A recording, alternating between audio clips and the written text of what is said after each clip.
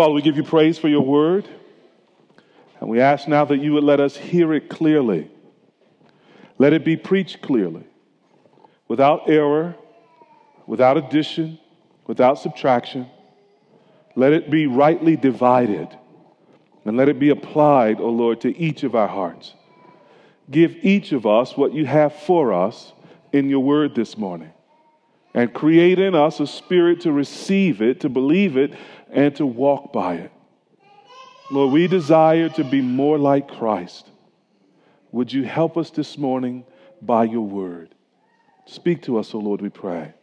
In Jesus' name, amen. Let's begin this morning with a question.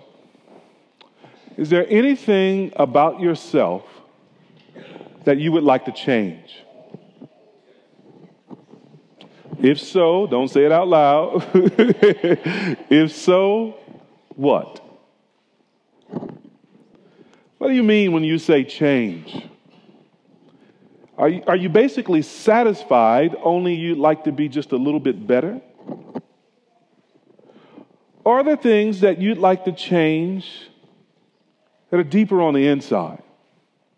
Not just the externals, like a new sort of fashion sense, maybe a little loss of weight, but in the heart, in the soul, a feeling, an attitude, a memory. Or when you say change, do you mean you as an entire person would like to be different? You want to replace some aspect of yourself with something else. I mean, how deeply or how radically would you like to be changed? Do you think such change is possible? Or have you grown frustrated, maybe tired, then doubtful, and perhaps even hopeless that you would ever change? Well, change will come. Clothing styles come and go. My mother for 50 years has been saying, just hold on to that. It'll be back in style. Very few of us dress as we did in the 80s, praise God. And our bodies change. My mother also has another term called the middle age spread. I've hit that period. And with time and experience, some of our attitudes mellow out and others deepen. But here's the funny thing. With all the change going on around us and in us, don't we still feel like we're not there yet? Don't we all sense a need for more change, for more growth, like we're meant to be something we've not quite yet realized? That instinct towards change stirs deep down inside of us, whether it's a small voice speaking to us about something that's wrong in us, or whether it's a voice that keeps pushing us toward a higher goal. It's something like the internal signal a worm gets when it's time to change into a butterfly.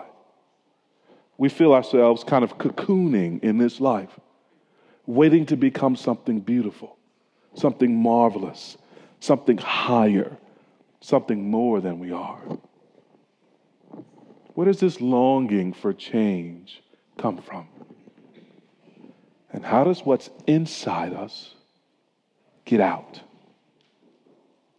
Well, we've come to that passage in Colossians where Paul is focused on the change that's happened to us as Christians. And he's come now to give us instruction about how that change, which is inside of us as a consequence of our union with Christ, is now to be manifested. We're in Colossians chapter 3, verses 5 to 11. And essentially what Paul tells us is, if we have become Christians, and this is the offer to those of us who are not yet Christians, we have become new creatures. We have been given a new self. And that new self in this text is seen in three ways. We have a new sexual self in verses 5 to 7. In verses 8 and 9 and 10, we have a new speaking self. A new speaking self. And in verse 11, we have a new social self. A new social self. And what the text tells us is that the sexual self, the speaking self, and the social self are really three ways of measuring what's happened inside with this new self, this new creation. if we wish to know what dominates our soul, what dominates our deepest part of ourselves, then all we need to do is look at what we do with our bodies, with our tongues, and with our relationships. Didn't Jesus tell us that these things come from within, from the heart? Well, union with Christ changes what we do with our bodies, with our tongues, and with our relationships. Expresses itself in a brand new self. You want to be changed? Be united to Jesus. Colossians chapter 3, verses 5 to 11. Put to death, therefore, what is earthly in you: sexual immorality, impurity, passion, evil desire, and covetousness, which is idolatry. On account of these, the wrath of God is coming. In these you too once walked when you were living in them. But now you must put them all away: anger, wrath, malice, slander, and obscene talk from your mouth. Do not lie to one another, seeing that you have put off the old self with its practices and have put on the new self, which is being renewed in knowledge after the image of its creator. Here there is not Greek and Jew, circumcised and uncircumcised, barbarian, Scythian, slave, free, but Christ is all and in all. Let's start with that first point, that by union with Christ, we find ourselves a new sexual self. Verses 5 to 11 really build on what the Apostle Paul has written really in the entire letter, but most directly in verses 1 to 4. You may remember from a couple of weeks that there were 4 facts stated about us in verses 1 to 4, which should shape our identity. Number 1, we have died with Christ. Number 2, we have been raised with Christ. And as Paul says in verse 3, we have been hidden with Christ in God. And in verse 4, Christ is your life. Now, verse 5 begins or includes that word therefore. He's saying now, since you have died with Christ and you have been raised with Christ and your life has been hidden in Christ, and indeed Christ is your life, therefore there are some outworkings of that. There are some manifestations of that. There are some signs and significations of that union which you have with Christ. Now, verses 1 to 4 also follow Colossians 2, verse 23. And you remember what he said in Colossians 2, verse 23. It begins really in verse 16. He says, now, don't let anybody judge you concerning food and drink and festivals and new moons and Sabbaths. These are a symbol or of things to come, a shadow of things to come. But Christ is the substance. And he goes on and said, let no one disqualify you, insisting on asceticism and worship of angels, going on in details about visions, being puffed up in their sensuous mind, puffed up without reason by their sensuous mind. He says these folks have lost connection with the head, and he says this: it is through the head that each joint is knit together and is nourished and grows with a growth that comes from God. He's been arguing that we don't grow in God by religious rules. We grow in God by being connected to the head, or being united with Christ and having the life of Christ overflow into our lives. And so when he comes to verse 5, again, he's sort of telling us how it is that a mind set on things above does what religious rules cannot do. How it changes us and gives us a new self. And it begins here in verse 5, as we said, with the sexual self. He commands it very simply. Put to death, therefore, what is earthly in you. Or you may have a translation that says, put to death your earthly members, or the members that are on the earth. He's using members or body parts as a symbol of the fallen man, of the earthly man, of the old man, the sinful man. He's saying that rascal has to be killed. There is no treaty to strike with him. There's no truce to call. There's no timeout. There's no sort of armistice. You're at a war. You're battling against your sin nature. And he will not surrender, and he will not make peace. He has to be put to death. And the therefore there just makes it all the more clear that this putting to death of the old man is consistent with the fact that we're now heavenly people. that we've been raised with Christ and joined together with Christ. And since we have died with Christ, then everything that's old must also be put to death, that we might live in the fullness of Christ. Notice what he says there specifically. We must put to death sexual immorality. The Greek word for sexual immorality is the same word that we get the English word pornography from. Originally, it referred to prostitution, narrowly. But by the time of Jesus and by the time of Paul, the word was used to describe all kinds of sexual immoral acts. Any kind of sexual activity that is not between one man and one woman in marriage is what's in view here. God regards all other kinds of activity as immoral. Doesn't matter if it's heterosexual or homosexual or other. It must be put to death. And not just that, but notice he goes on to say impurity. Impurity must be put to death. It refers to any kind of moral corruption. You've heard of the word catharsis. A catharsis is when we go through some emotional experience or process, and as we say, we get it all off our chest. We let it all out, right? And in the process of getting it all off our chest, we resolve it and we feel a fresh calm. Well, this word is the opposite of catharsis. It's acatharsis. It is going through these sort of experiences and these sort of emotional processes that actually bind you up. They don't leave you in peace. They leave you in bondage. And here he's saying, listen, we got to put away all the kind of sexual brokenness that is a part of our lives. All the ways we are in bondage has to be put away. That impurity has to be put to death. And then it comes to passions. We call this the feels. This is when sexual desire physically overwhelms us. When you hear someone say, I got needs, they in their feelings. And they're in danger of being overwhelmed by their feelings until the point of doing something in terms of activity that God forbids. Or you hear the phrase, someone committed a crime of passion, right? What happened there? Their emotions, their feelings ran away with them, and they did something that they might not have done otherwise in their right mind. That passion drugged them off to something that God disapproves of. So it is here when it comes to intimacy, that we have to put to death our passions. And beloved, it's important that we understand that not everything we feel is right before God. We live in a culture that says, do what you feel, and that's the only way to be authentic. But think about who we are apart from Christ. We're not holy.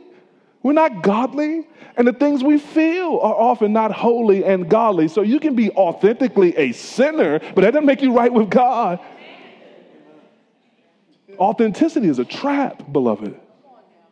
Some things we feel must be put to death because they're the kind of passions that give birth to sin. And when sin has conceived, James tells us, it gives birth to death. Paul says, drive a knife through the heart of your passions. Notice now, he goes on to talk about evil desires. Again, notice what's happening in this verse. He's moving from the external actions deeper and deeper into the heart.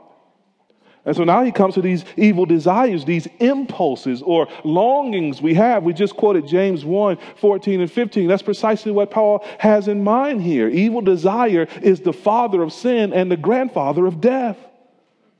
And we can't win the war against sin until we conquer the enemy's capital city, which is desire. It's the heart. It's the longings. And this is why finally Paul comes to covetousness. Another word for greed. We covet when we want something that is not ours. And in the Ten Commandments, God says, do not covet anything that is your neighbor's. Anything that your neighbor owns, his ox, his donkey. And it's interesting there, right there in the Ten Commandments, God also says your neighbor's spouse. And one of the things that people in their sinful nature are greedy for is intimate or sexual activity with people who do not belong to them. That is foul in God's sight. And so he says, thou shalt not covet. And Paul says, if you are a new creature in Christ, you must put to death that clutching of the heart, that grasping and grabbing that wants more and more, that is greed and is never satisfied. It has to be put to death. And Paul explains more deeply why. He says, because such covetousness is idolatry. It's false worship. It's the worship of a false god.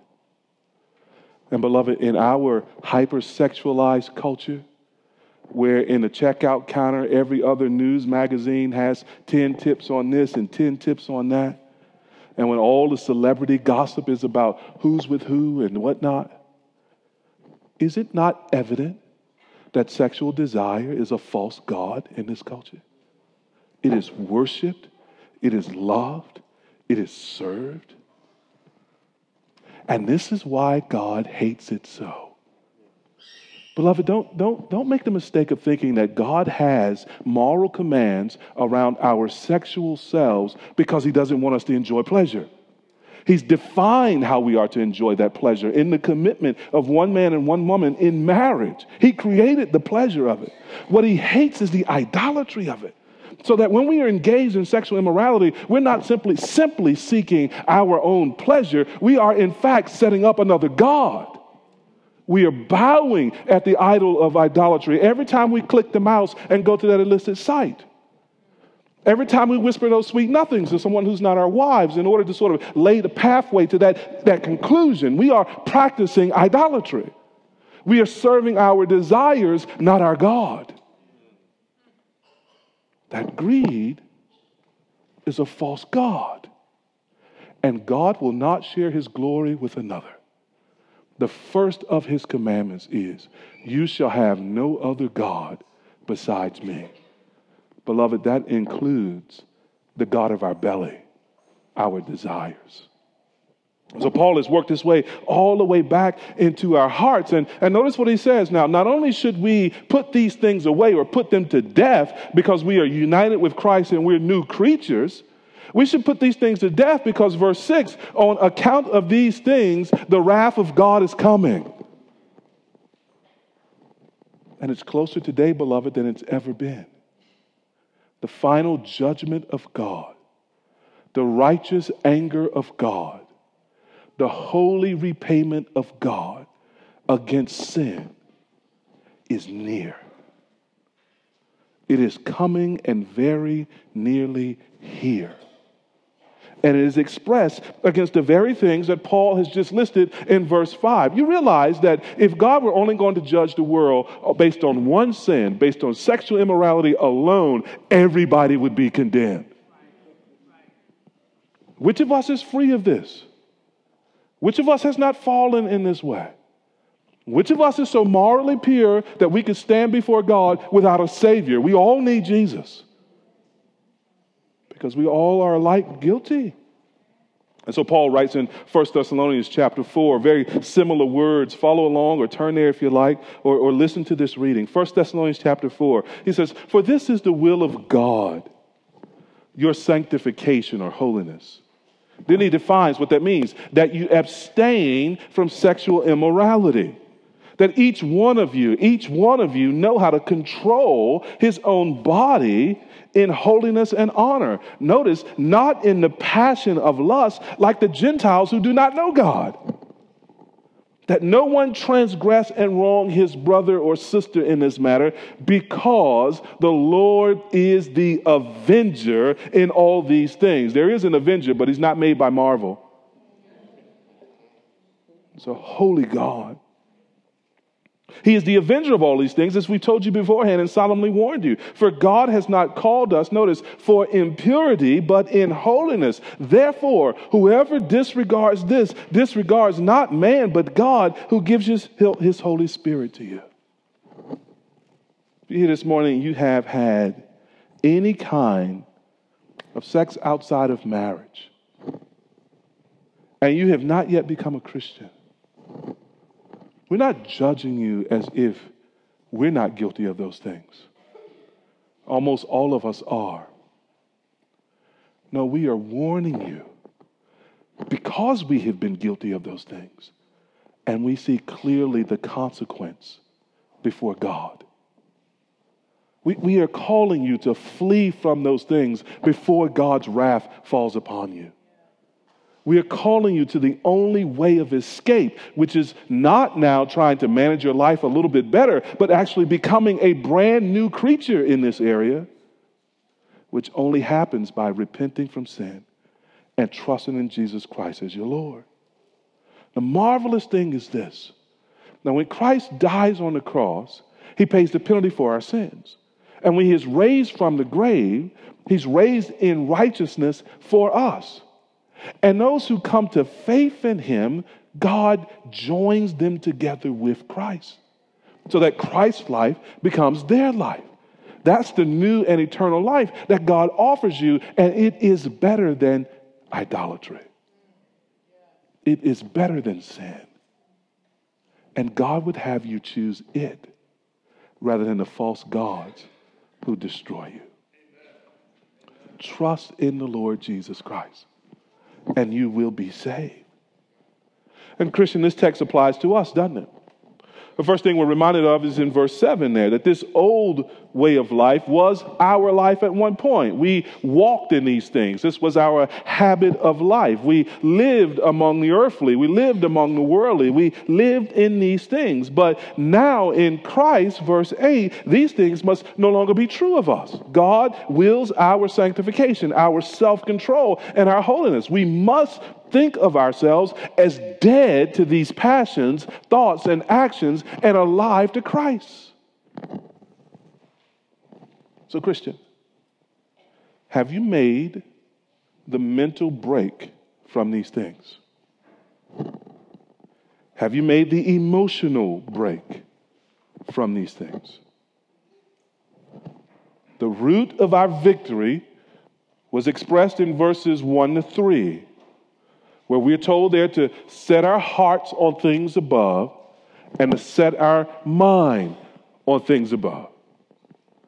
It is in that mental and emotional act of breaking our love affair with the world and establishing our love affair with Christ that we break decisively the entanglements of the world, which draw us into these things. So, in the last 2 weeks, in application of Colossians 3, 1 to 4, how often have you reminded yourself that you are dead with Christ, resurrected with Christ, hidden in Christ, and Christ is your life? If we're not often reminding ourselves of these things and shaping our thought patterns and our affections according to the truths of 1 to 4, we will not find it easy to break our love affair with these things in the world. If we are not more increasingly heavenly minded, we will be increasingly earthly minded. And we will be susceptible to the things that should not define us, rather than susceptible to enjoying our union with Christ. So to put it plainly, beloved, for every member of this church and professing Christian, and for all of us as a church community as a whole, sexual immorality must be a decisive part of our past. It must be the old man, the old way of life, not now how we live. Paul gives us words for this in Ephesians chapter 5, verse 3. You can write that down, but hear this verse here. Paul writes there, sexual immorality and all impurity or covetousness must not even be named among you, as is proper among the saints.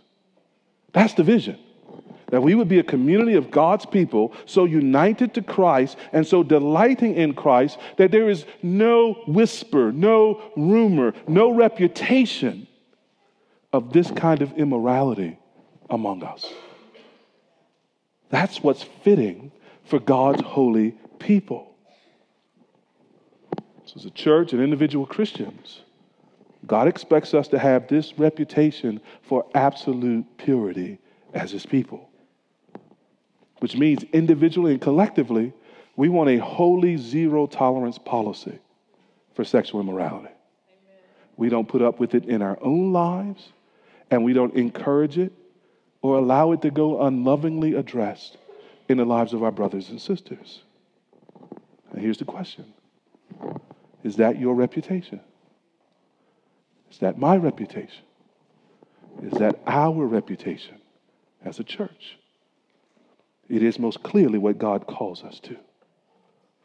Now let me spend a little bit more time right here, because I want to make another application if I can. Some of you know I've been spending a year following only women on Twitter. I was hoping it would be a holier exercise than following men, and it hadn't always been. I've been mostly reading women authors. And it's been an enlightening year so far. I've learned a great deal. And not surprisingly, women think about a good number of things that men almost never talk about.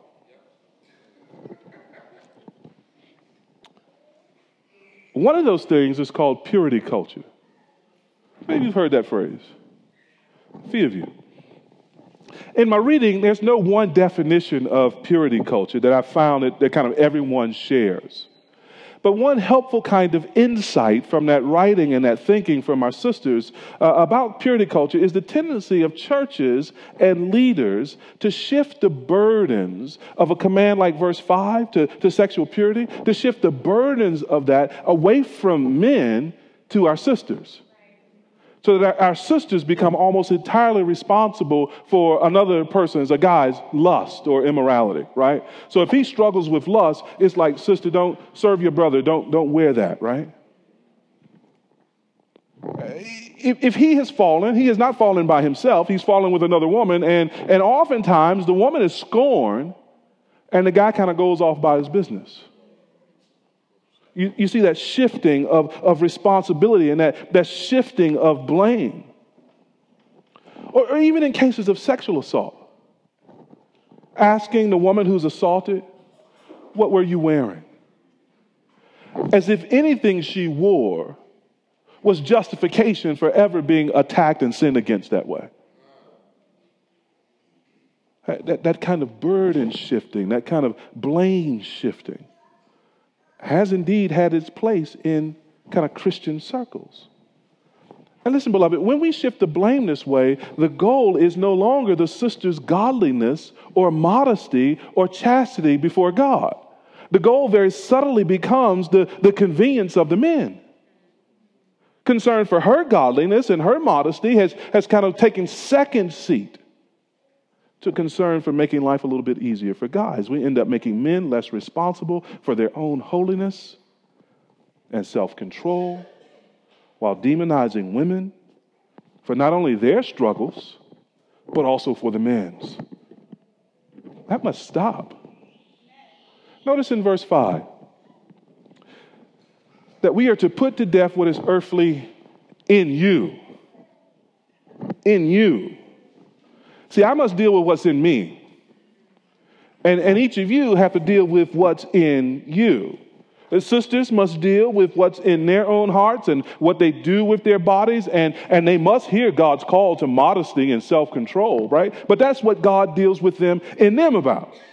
And men must likewise deal with what's in them, and we will give an account for what we do in the body, right? And we can't shift the responsibility to others. We must check the messages we give about purity to be sure we're not unintentionally shifting the burden. But now, the Bible not only doesn't shift the burden that way, the Bible stills call for purity. So one of the things I see sort of glaringly missing in the conversation about purity culture is any robust biblical appreciation for purity. And so the sort of lopsidedness of that is we can get sort of caught up into talking about how we should talk about these things in a way that puts appropriate responsibility where it lies. And we can push back on that to such an extent that much of the writing seems to be pushing back against the sexual ethics of the Bible itself. That's a bridge too far. So the Bible here calls us all to avoid, to put to death sexual morality, impurity, passions, evil desires, covetousness, which is idolatry. God has not lowered that bar 1 inch. He calls us all to share in his holiness. That's the only life that's consistent with being a new creation. with being united with Christ. If a person doesn't want this life of sexual purity, then they are idolaters according to verses 5 and 6.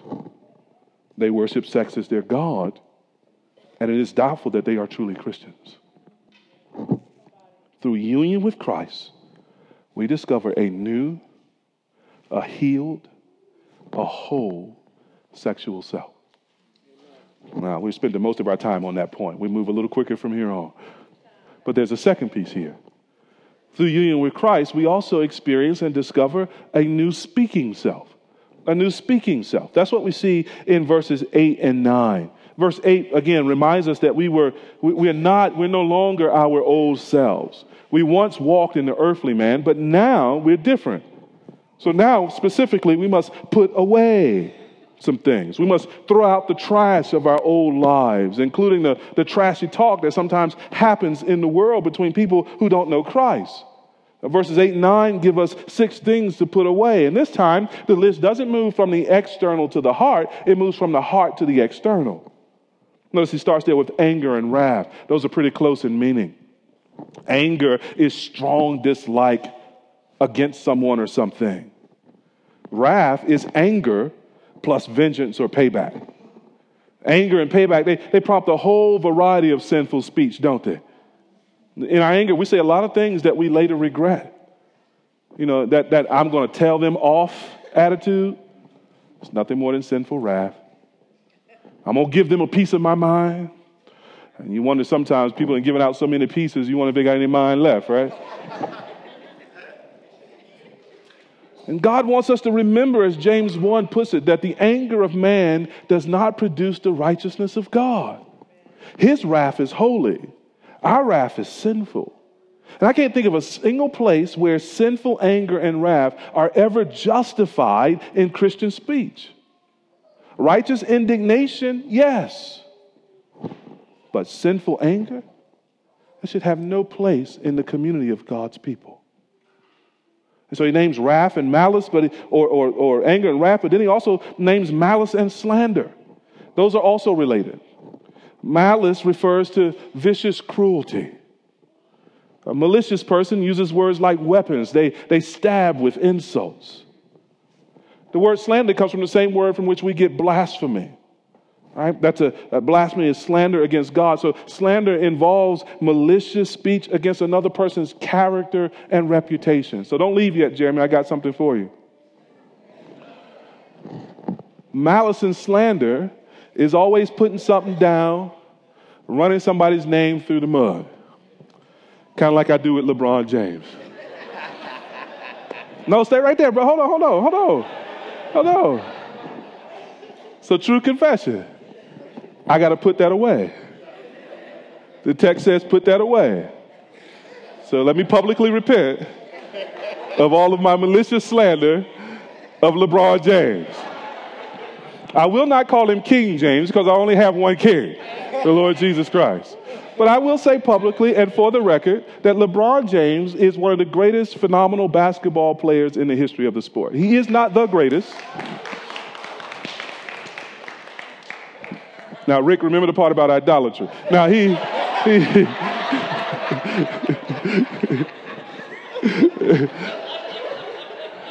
So LeBron is not the greatest. That is unequivocally Michael Jordan.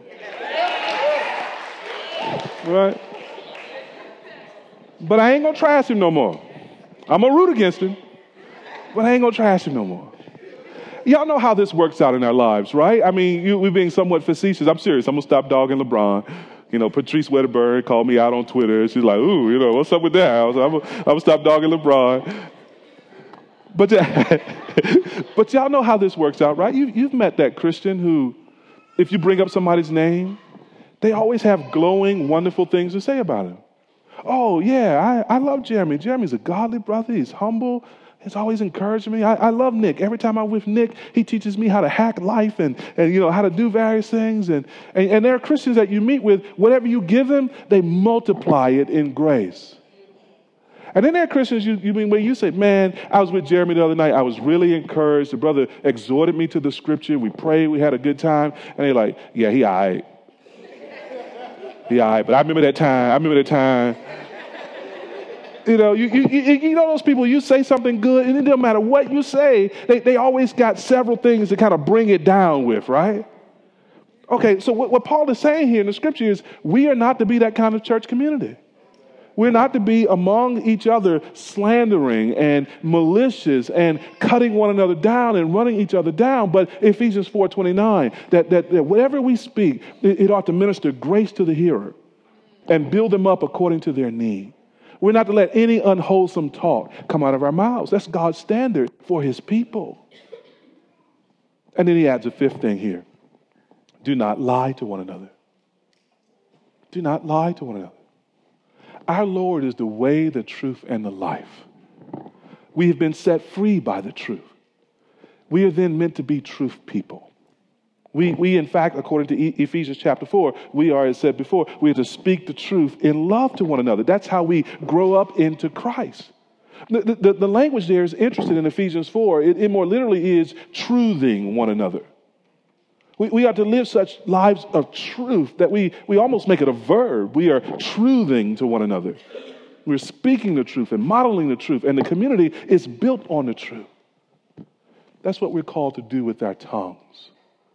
We get a new speech, a new tongue, the language of Zion, the language of angels, the language of holy people. That's what God has for us. Now, why is that the case? Notice verses 9 and 10 real quickly. It's because you have put off the old self with its practices and have put on the new self, which is being renewed in knowledge after the image of its creator. You see that metaphor there of getting undressed and dressed? It's as if you were at a hard day's work, manual labor, and you come home and you sweated through your clothes and you got that nice little funk on you, and you come in the house and what's the first thing you want to do? You might want to go kiss your wife or your husband. They're like, no, go ahead and hit that shower, right? And you go and you get your shower, you get cleaned up. Now, here's the question. Once you've taken that shower and you cleaned up and you smell good, do you put on the old work clothes? No, we don't, because it's not fitting for our clean selves, is it? And the same it is with Christ. Christ has cleaned us up. He's washed us off. He's purified us by his blood. We've been cleaned and redeemed. And now we have to get dressed in Christ, in the new man. We take off the old man, Adam, with his practices of lying and cheating and immorality, and we put on the new man, Christ, with his practice of righteousness and holiness and truth. It's because we're new creations that we are to put away all of these things and be clothed in Christ. And notice here, the thing about putting on Christ, it's like getting dressed every morning. It's a continual experience. You take that shower, you put on your fresh clothes. Well, you don't just put on one outfit for the rest of your lifetime. No, you've got to each day change and refresh. And so it is with Christ. Each day we are, notice, being renewed in knowledge. It's an ongoing process. We're having our minds renewed according to Romans 12. We are growing in the knowledge of God through Jesus Christ. We're acquiring new thoughts about God. And not only that, we're being renewed, notice, after the image of our Creator. In other words, we're growing to look more and more like Jesus. Beloved, I don't know if you know it or not, but man, when he was originally created, was far better than a Picasso or a Rembrandt. It's made in the image and likeness of God. There's never been a sculpture. There's never been a painting. There's never been a sunset more beautiful than you and I as God's creation. But it's as if in sin, somebody came through with a black marker or a spray paint and just sort of went like this all over the Mona Lisa. Marred the image. And we need that dark marking of sin removed. And this is what Christ is doing. He's doing it like an archaeologist. He's doing it like someone who restores fine, rare paintings. He's not just sort of painting over the canvas again. He's slowly and carefully chipping up the black markings until the original painting and the original image shines through again. We're being renewed in the image of our Creator.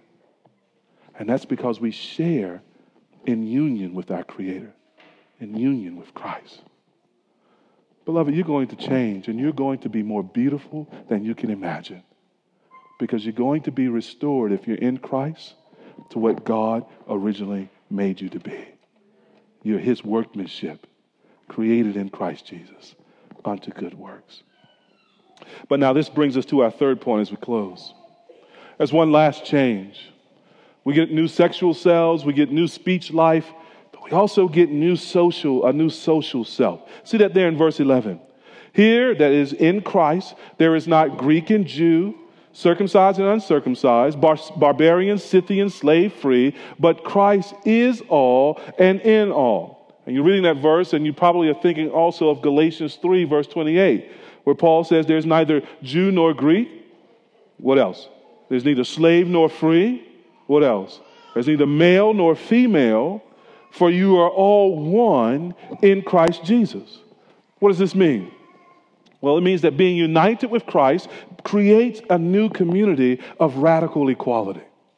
A new community of radical equality. All of our social relationships are reordered based upon the fact that we are united with Jesus. We live in him and he lives in us. As I said, the word here refers to being in Christ. And then Paul gives us four pairings of words. He gives us, first of all, Greek and Jew, referring to our ethnic identities. The Greeks thought they were superior to every other ethnicity and culture in the ancient world. You might call it Greek supremacy. And Jews were oppressed people in the Greek and Roman world. But now it's interesting. You can be oppressed and still be prejudiced. So the next pairings, there's neither circumcised nor uncircumcised. The Jews rightly understood themselves to be God's covenant people, chosen by God in special relationship with God. And circumcision was the sign of that relationship. But growing up around that truth was a hostility, was a prejudice. And so to be uncircumcised was almost a racial slur. And so he says here, there is in Christ neither circumcised nor uncircumcised. And then he moves on. Look at the next pairing. Well, the last pairing, slave and free. He goes on now to deal with the economic and social standing of classes of people. Slaves were owned by others. They had limited rights and freedoms. They were at the bottom of the economic and social order. Free persons were considered higher and better.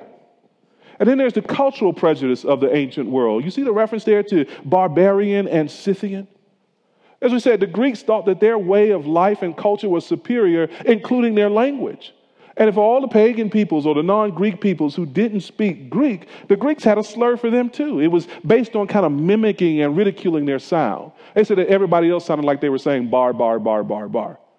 And then we get the word barbarians. It's a cultural put down.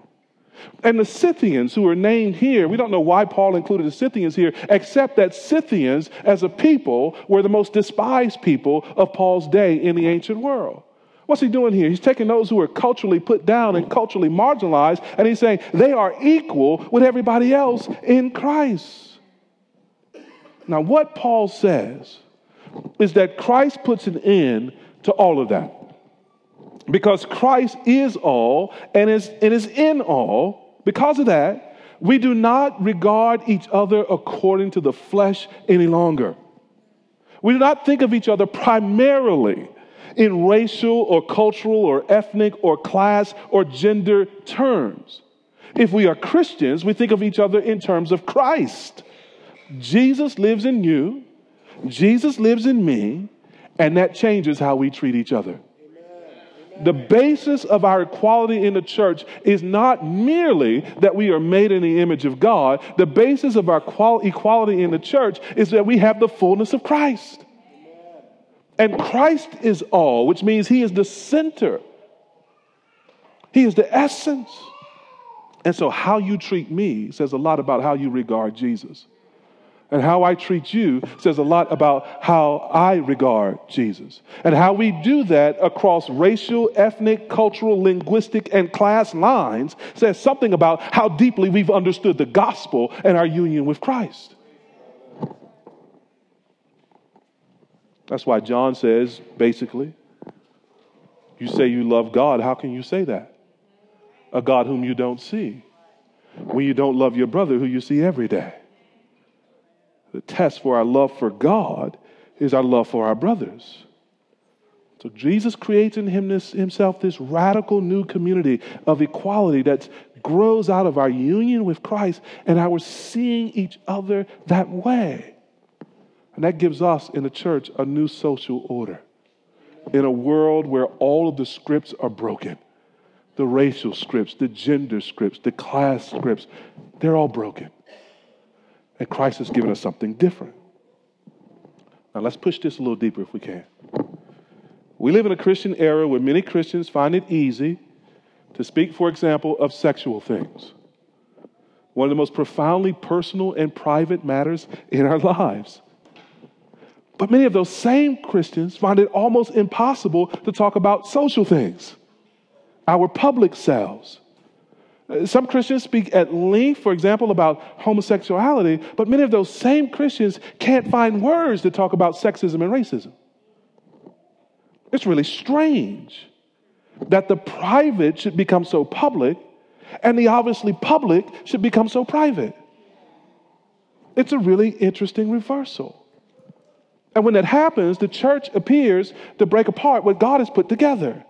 And the church appears, and in fact is, quite hypocritical, quite inconsistent when it tears apart what the Bible joins together. And listen, it's not that Christians should avoid speaking publicly about sexual matters and then speak more openly about social matters.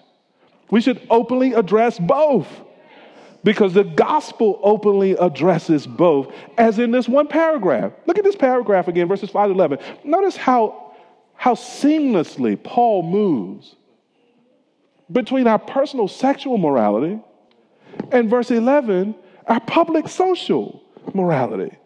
It's almost one breath.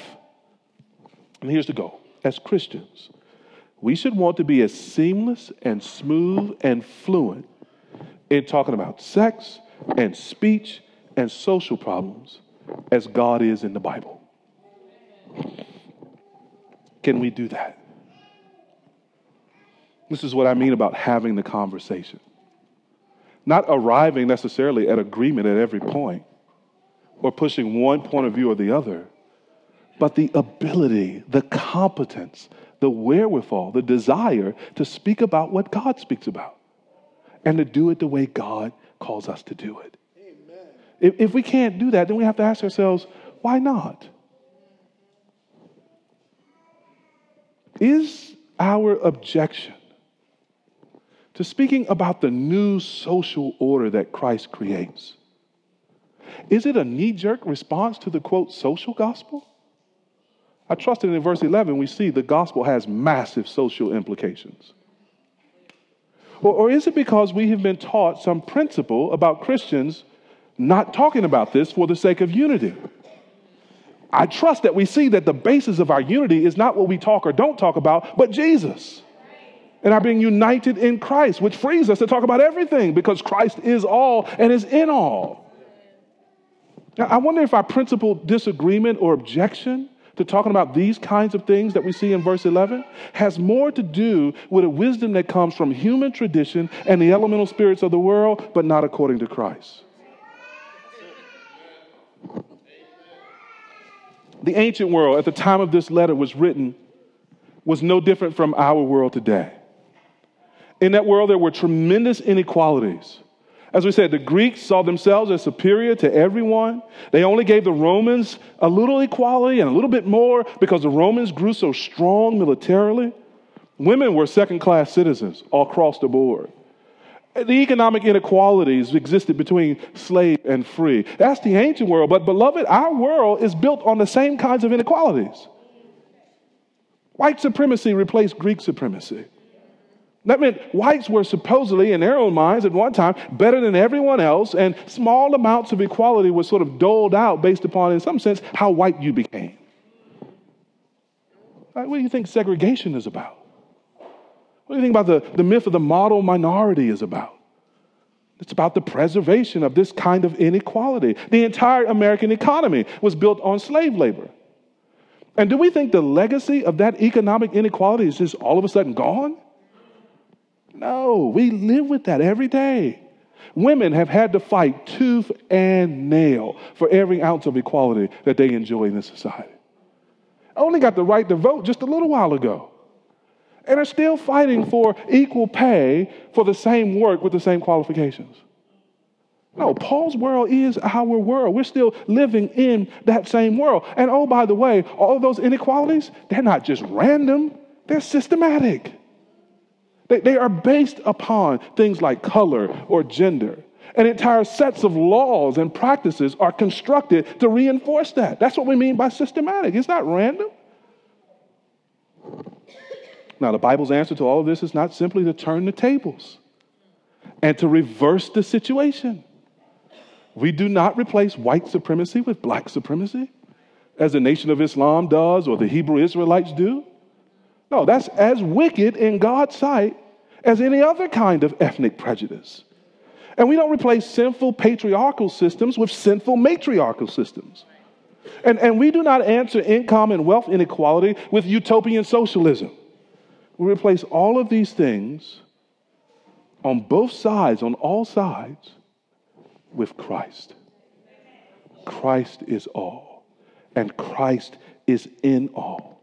And Christ creates in himself this new community, this beloved community, as Dr. King called it. If we have all been united with Christ, then we must learn to rethink our social relationships in light of that union. To put it another way, we have race, gender, culture, and class issues in the church because we have not thought deeply enough about what it means for us to be new people in Christ. On these issues, the church, by and large, still turns back to the old man, thinking the way he thought and doing what he did. And then we try to justify the old man thinking and division, or we play sort of marginal games around the outside and we call it progress. Christ, we're putting that puzzle together as old men as if it's Christ walked into the room and flipped over the table. And all the pieces fly off. And he says, we're not doing any of that. We're doing me. And I ain't like nothing you've been thinking before. All right, there are ways in which I call you up higher in me, and there are ways in which I confront you about things because I'm making you not a better you, I'm making you to be like me. Christ is all, and he is in all, and the church will not make progress until she lays hold of that deeply. Now, there's a striking balance that needs to be maintained. Let me give this to you. Emphasizing our union with Christ does not eliminate these distinctions so that all we have to do is, quote, stop talking about them. Racism doesn't go away because you just decided not to talk about race. Sexism doesn't go away just because we decided not to talk about sexism. No. Those categories God created, and they are there. And ignoring them doesn't fix the problem. But at the same time, beloved, when we talk about these things, we cannot talk about them as if we are not united with Christ and with each other. We cannot be drawn so deeply into racial, gender, class, education, all those other analyses and categories. We cannot be drawn so deeply into those that we almost appear not to be in Christ. We have to talk about the world of earthly men because we're dead to that world, as if we are in fact heavenly men. That's the call. That's the challenge. And we got to live this out. So, criminal justice. What should a community support? What should a church built on this kind of radical equality support when it comes to justice and justice practices? Can we really be okay with discrimination along racial lines if we are living out verse 11, where there's no Jew or no Greek? We know that's most true or should be inside the church, but don't we have to live like Christians outside the church? Doesn't this have some implication in principle about how we speak into the school to prison pipeline and how we speak into mass incarceration and how we speak into every other kind of ethnic discrimination that we find in the world? Or education funding. Would a community with a high emphasis on this radical equality because we are in Christ and he is in us, would such a community support education funding that favors wealthy neighborhoods and neglects poor neighborhoods? Isn't that just class discrimination further extended? No, we're going to want to see all the little kids who are all made in God's image have an equitable investment in all of them, a fair investment in all of them. Zip code should not determine how well you're educated. Neither should class or race. Not if we're serious Christians. And not if we're serious about living verse 11 out in the world. Now, beloved, I trust you see that nothing that I've said makes you a Democrat or a Republican. It makes you a principled Christian. We're not talking about being partisan. We're talking about being principled according to the Bible and living as Christ says we should live. Now, that is inherently political, but it is not partisan. That means whenever you speak the truth about these kinds of things, people hear it as political truth, having to do with the polis, having to do with the state, having to do with the city, having to do with government and law. But it is not the same thing as giving Democratic or Republican or independent talking points. No, it's an attempt to live like strange creatures in the world, new creatures who are united to Christ. Equal pay. Would a community where there is neither male nor female favor a world where there is not equal pay for men and women doing the same work with the same qualifications? God perish the thought. So we must envision ourselves as profoundly egalitarian or equality-based. I know some of y'all broke out when I said egalitarian. All I mean there is equality, equal, and equality-based.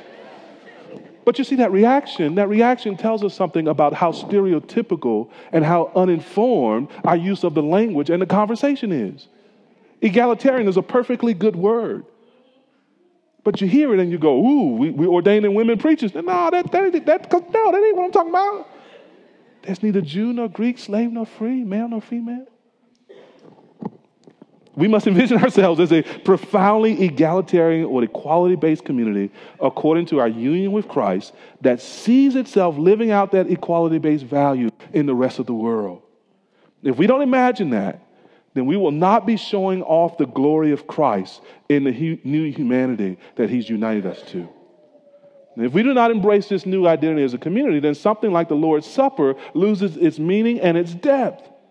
See, at the table, we are proclaiming that we are this new equality-based community of every ethnicity, of both genders, all ages, and diverse cultural backgrounds.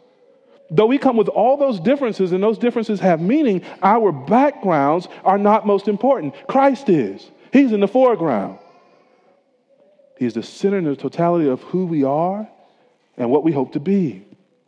So much so that, beloved, if we're Christians, we are a new spiritual ethnicity. We are a new humanity, to use the language of Ephesians 2. And that's what it means for us to come to the table. We come to the table in recognition that Christ, look around the room, has taken us from all these walks of life. We got brothers visiting with us this morning from Singapore and Zimbabwe. We got folks here who are in the membership or coming from the membership who are from Nigeria and Haiti. We got African Americans here. We've got European Americans here. We've got folks from every walk of life here as God intended. This is one of the goals of the gospel, is to create this new community, equal at the cross, equal in Christ, enjoying what it means to be new people because we're united to Christ. Beloved, this is our calling. And we're going to have to walk this out in the days and years that the Lord gives us. And I'm praying that he gives us grace to do it so radically that ARC presents a compelling, visible, different script than the rest of D.C. Because as much as I love our city is broken. It is broken on racial lines. It is broken on class lines. It's broken on every line you can imagine. And that's why it needs the gospel.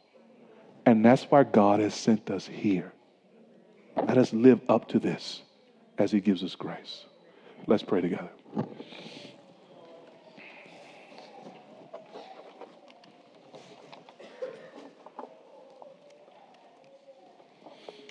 Well, Lord, you've given us so much to live up to in your word.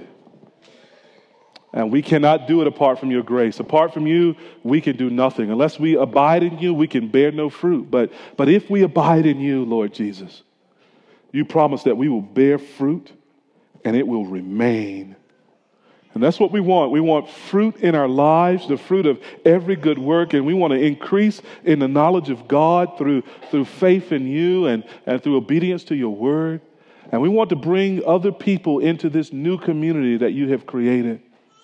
And so we're asking you for your grace. We're asking you for your power. We're asking you for your love. We're asking you for humility and gentleness and patience with each other. We're asking, oh Lord, that you might make us encouragers and we would build one another up in the faith and we would stir one another up to love and good deeds.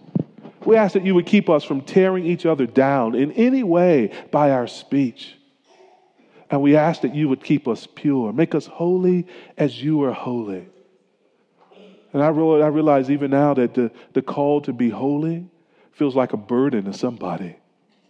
But that's because they've not yet seen that it's beautiful. You call us to worship you in the beauty of holiness. Would you help us to do that?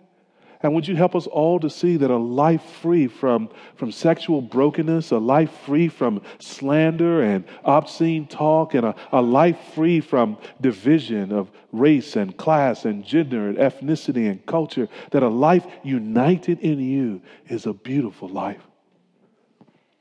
And help us to long for that, to be greedy for that, to seek after that with our whole selves.